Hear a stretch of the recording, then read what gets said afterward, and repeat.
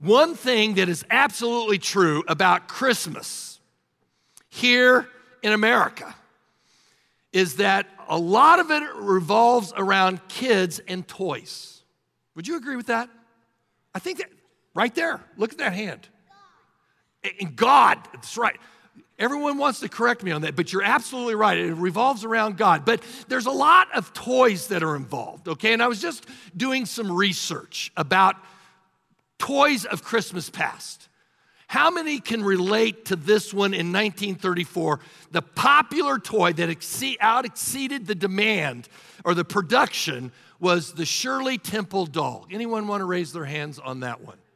Okay. Oh, there one, okay. How about this one? The Chatty Cathy doll in 1960. You remember? Some of us remember that, okay? How about this one? This was the feminization of boys. It was the G.I. Joe doll, okay? 1964. You remember that? I can remember that. I can remember that as a kid. How about this one? Then there was the Star Wars figures in 1977. A lot of us can remember that, okay? And then there was, do you remember the Cabbage Patch dolls? Hello, that was a huge one, okay? And then there was the Transformers in 85. The one that I really liked the most, the one that I remember the most was Tickle Me Elmo doll. Do you remember that one? 1996. It was a toy that went for $29, but the demand exceeded the production, and the price skyrocketed to $1,500. People were searching everywhere for Elmo. Now, when something like that happens in our culture, folks, it is a reflection of Christmas. There's another thing that our culture is searching for, and it has been on almost every magazine in America at one time or another. USA Today, Newsweek, U.S. News and World Report, Time Magazine have all had this cover or a rendition of this cover. In search of Christmas.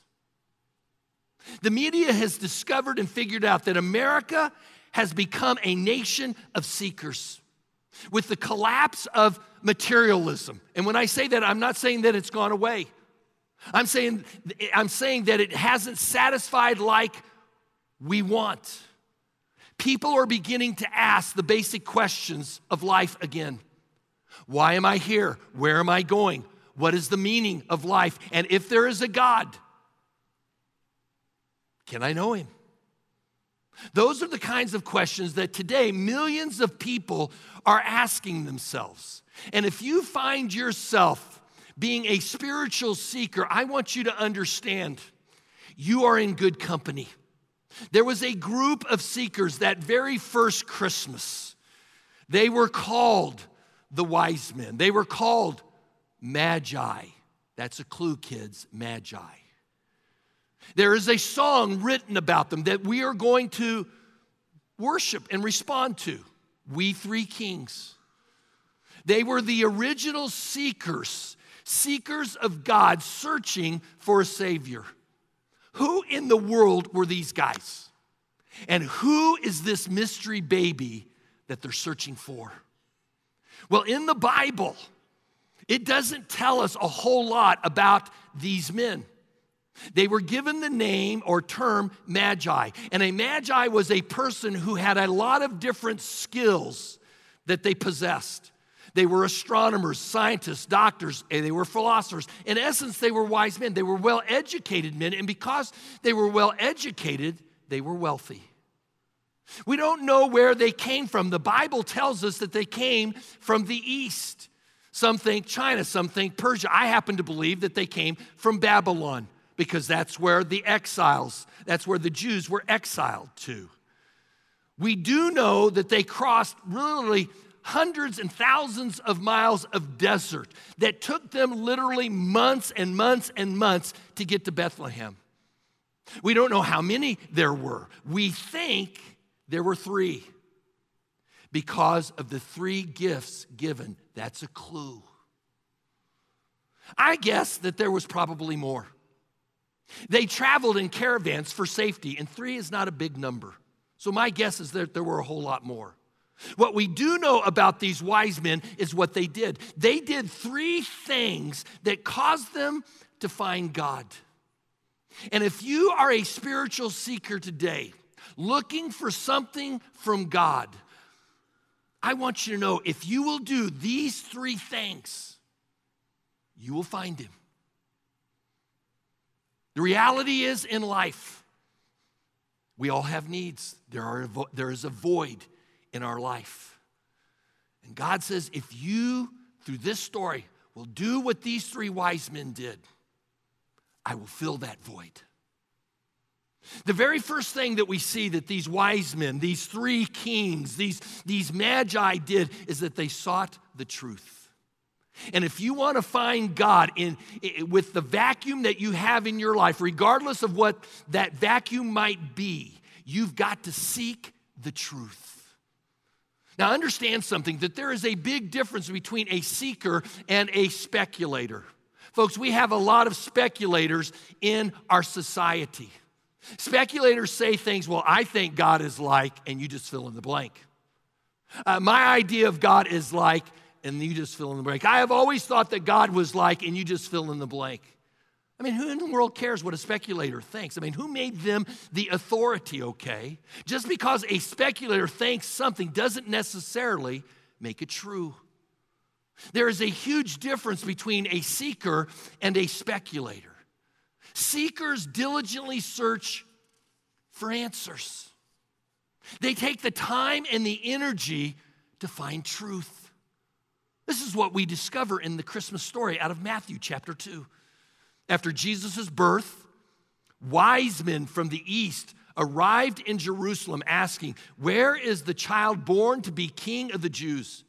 We observed his star rising and have come to worship him." In these few verses right here, we discover 3 things that these wise men did in order to find truth. And if you are seeking to fill a void in your life, if you will do these 3 things, guess what?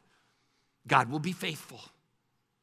The first thing that they did is that they were watching what was happening in the world. They were observant. They were alert. They saw a star in the sky that was different. Secondly, they asked questions. What does this different star mean? And where is it going? And if we follow it there and we find it, what do we do from there? And then third, they did whatever it took to find the truth.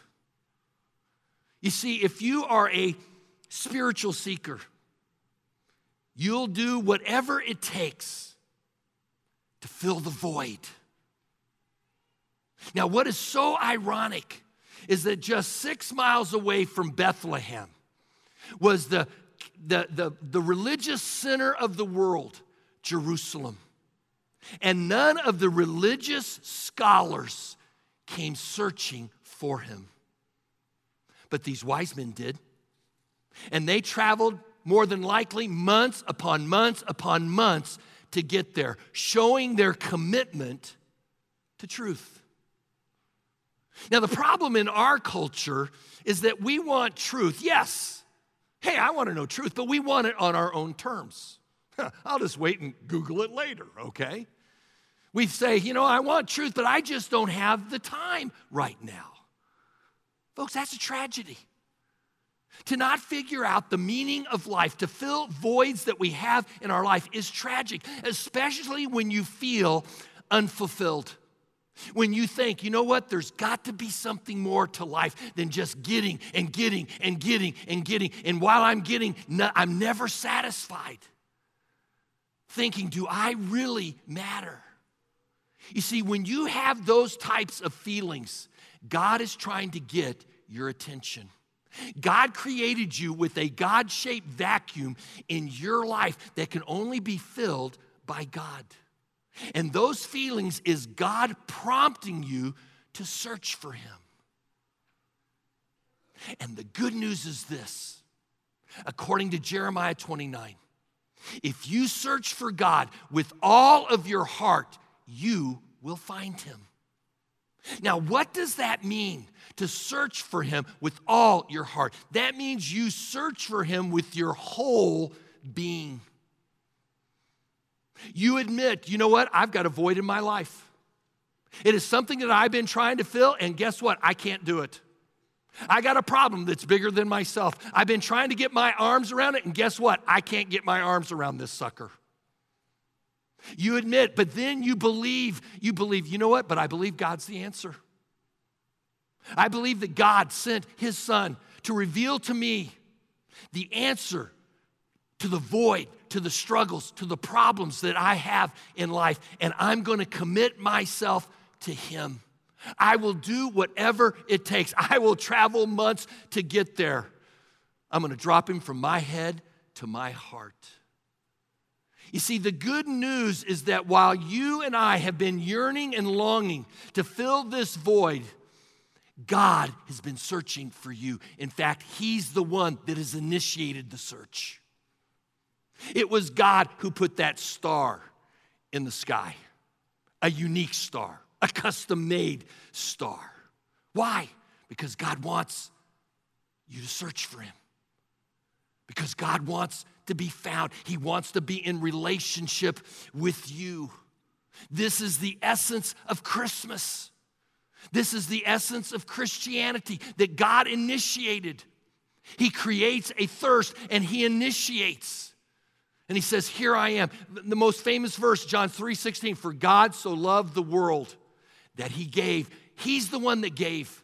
He's the one that initiated. And these wise men responded. They admitted, you know what? We see a star. It is a unique star. It is tickling our interest. It is creating something within us that we want satisfied. We are going to commit ourselves to go there. And as they did, they found the truth because they followed the star. The wise men sought the truth that came through the light of a star. And as a result of following that light, the second thing they did is that they experienced joy. Now, I don't know the void that you have in your life, that you feel. And I don't know what the source necessarily of what that is.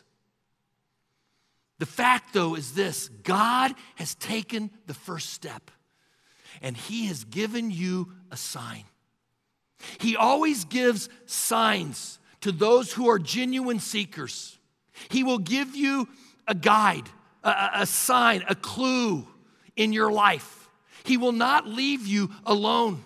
If you are a genuine seeker and you are wanting that void to be filled in your life, regardless of what it is, he will give you a guiding star. For the wise men, it was a custom-made star. Star like no other. It led them to Jerusalem. And then it turned south to Bethlehem. And then it stayed over Bethlehem for days. Folks, no star does that. It was a special made custom star. And yet when you think about that, God's that way, isn't he? When you and I have a void in our life, God likes to use custom-made things to get our attention. We see this throughout history. We see this in the Old Testament. God used the Red Sea and opened it. He gave manna from heaven. He gave them a pillar of fire at night and a cloud by day to lead and guide God's people to the promised land. God always rewards genuine seekers with clues, with a sign, with a travel guide. The chances are you have a star in your life to direct you to him. It may be a book. It may be a movie. It could be a church or a pastor or an event. It could be a parent or a partner. But God has not left you alone, and he has not left you in the dark. He has given you a guide. My question to you is this: how are you reacting to that star, to that guide, to that clue that he has given you. As you read the story, there were three responses, three reactions to this star. One was through Herod. He reacted with fear. He did not want to lose his power. Or you could react like not the wise men, but the leaders, the spiritual leaders of Jerusalem, through indifference, through skepticism, through apathy. Or you can react like the wise men did. They celebrated. They rejoiced. They experienced joy because they allowed that star to guide them to the truth. Take a look at Matthew chapter 2 and verse 10. And when they saw the star, they rejoiced exceedingly with great joy. In the Greek, that literally means they jumped up and down with joy. They could not contain themselves. I say this, if you are a devoted follower of Christ, I want to encourage you tomorrow morning when you wake up on Christmas morning to thank God for the star that he placed in your life that guided you to the truth. And that may be a partner, that may have been your parents, that may have been a pastor, it may have been some other person in your life. But thank God for that star that led you to the truth and rejoice exceedingly for it. If you are a seeker, I want to encourage you to continue to use that star to lead you to the truth. Because guess what? God loves you. And he has a plan and a purpose for your life. And he will do anything to get your attention. He will use financial stress. He will use marital stress. He will use family stress. He will use job and career stress to get your attention. In fact, have you ever thought that maybe the stress that is in your life right now that is creating this void might be the very star that God is wanting to use in your life to lead you to the truth? You see, at Christmas, there is good news. Take a look at this out of Luke 2:10. I bring you the most joyful news ever announced, and it is for everyone. It doesn't matter who you are or where you're from or what you've done. Your Savior has been born tonight. You see, why is it that Christmas has such good news in it? Folks, it's because heaven came to earth to save you from your stress, to give you hope, to turn your mourning into dancing. And not just by forgiving you of your past, though that is the ultimate, but by giving you a power to live in the present, enabling you to look into the future with feelings of security. You see, heaven came to earth for you and me. Let the light of the truth guide you to joy. You see, how is that possible? As you seek truth, that you can experience joy. That void in your heart can be filled. Where you can have hope, where you can have strength. Well, it happens as you recognize who this baby really was. You see, what made this baby so special, so different? I mean, who was he? Well, the Bible says that he was not merely a baby, that he was God. Why did God become flesh? So that you could know him. You can know a lot about God, or you can know at least a little bit about God through nature. That he is powerful, that he is creative, that he loves variety. But if Jesus hadn't come, you wouldn't know that he was personal, that he cares, that he cares and he shares your concerns, that he understands what you're going through. He knows the void. He knows the challenges. He knows the problems. You wouldn't know that he made himself available, that he wants to help, and that he has a purpose and a plan for your life. Folks, you and I wouldn't have known that had he not come. In Colossians, it says this: Christ is the exact likeness of the unseen God. He existed before God made anything at all. And in fact, Christ himself is the creator who made everything in heaven and on earth. Think about that. God humbled himself and he became one of us. And when you look at that manger scene and you see that baby in that manger, that baby made you. As you see that baby in that manger and his little hands, those little hands formed you and who you are. And he left heaven above to be with us, that we might know that he cares, that he's concerned, that he's available, that he has the power to make a difference because he has a purpose and he has a plan, so that we can experience joy, so that the void in our lives can be filled. How is this made possible? As you and I recognize who he is. You see, tomorrow morning when you wake up and you go to the Christmas tree and you see gifts under the tree, for you to enjoy those gifts, two things must occur. First, you must recognize your gifts.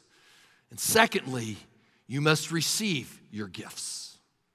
First, you must recognize your gifts. Have you ever woke up some Christmas morning, saw your gift, opened it, and said, "Hey, great! What is it?" You see, you can't enjoy the gift unless you recognize it. And until you recognize that Jesus was God, Christmas isn't going to make a difference. I mean, who in the world wants to worship a baby or a person? You must recognize the gift that he was God. But more importantly, you must receive it. You see, a gift doesn't become yours until you receive it. And only when you receive it, then do you experience the joy. The same is true with God's gift. Now, how do we know that these wise men, these magi, these three kings recognized the gift as God? By how they responded and by the gifts that they gave. Take a look at Matthew chapter 2. When the magi, the wise men, went into the house, they saw the child with his mother Mary, and they bowed down and they worshiped him. They didn't worship the star. They didn't worship Joseph or Mary. They worshiped the baby. Why? Because he was God. They recognized him as God. And they recognized him as God because of the gifts that they gave. Then they opened the treasure chest and they offered him gifts of gold, frankincense, and myrrh. These gifts inform us that they understood Jesus to be God. They offered him gold. Gold was only offered to kings. And in essence, they were saying he's royalty. He is the king of all kings. And they offered frankincense, which was an incense that was used in the temple only to worship God. And so in essence, they were saying he is not only the King of kings, but he is the Lord of lords. And then they offered myrrh. Myrrh is a death spice. It is a rare thing to give a baby. who is experiencing life for the first time. Why in the world did they give this baby a death spice? Because in essence, they were not only saying that he is the King of Kings and the Lord of Lords, but he is also our Savior who will die for our sins. You see, this baby that God sent, his very son, didn't just come to live. He came to die. That is why in our nativity scene out there, there's always a cross, because God came into the world to die for our sins, to fill the void that is in our heart. And this Christmas, I want to encourage you with the void that you have to recognize the gift, who he is, that he is God, and to receive his son. These wise men did, and you will be wise if you do the same. The best gift that you can give Jesus on his birthday is the gift of your life. Will you do that? Will you allow God to lead you and guide you to truth? That you might experience joy, that your void in your life may be filled, and that you will know that he cares and that he has a plan and a purpose for your life. Let's pray.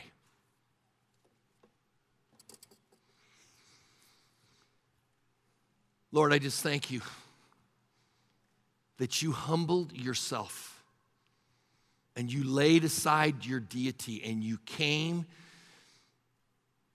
as a person. You came as a baby because you didn't want to scare us. Rather, you came to draw us to yourself, that we might know and understand that you love us, that you care for us, that the things that concern us concern you, and that you have a plan and a purpose for our life. I don't know what void you have in your life right now, but whatever it is, will you receive the gift by just simply admitting, God, there's a void, and I've tried to fill it with all kinds of different things. I've tried to do things myself, and God, this is bigger than me. But I believe that you're the answer, that you sent your son to be my king, to be my Lord, and to be my Savior. And right now, I'm committing myself to you. I'm dropping you from my head into my heart. God, save me. Fill me up. Give me purpose. Give me power. May I know of your presence in my life. Continue to lead and guide me through the light of your Son.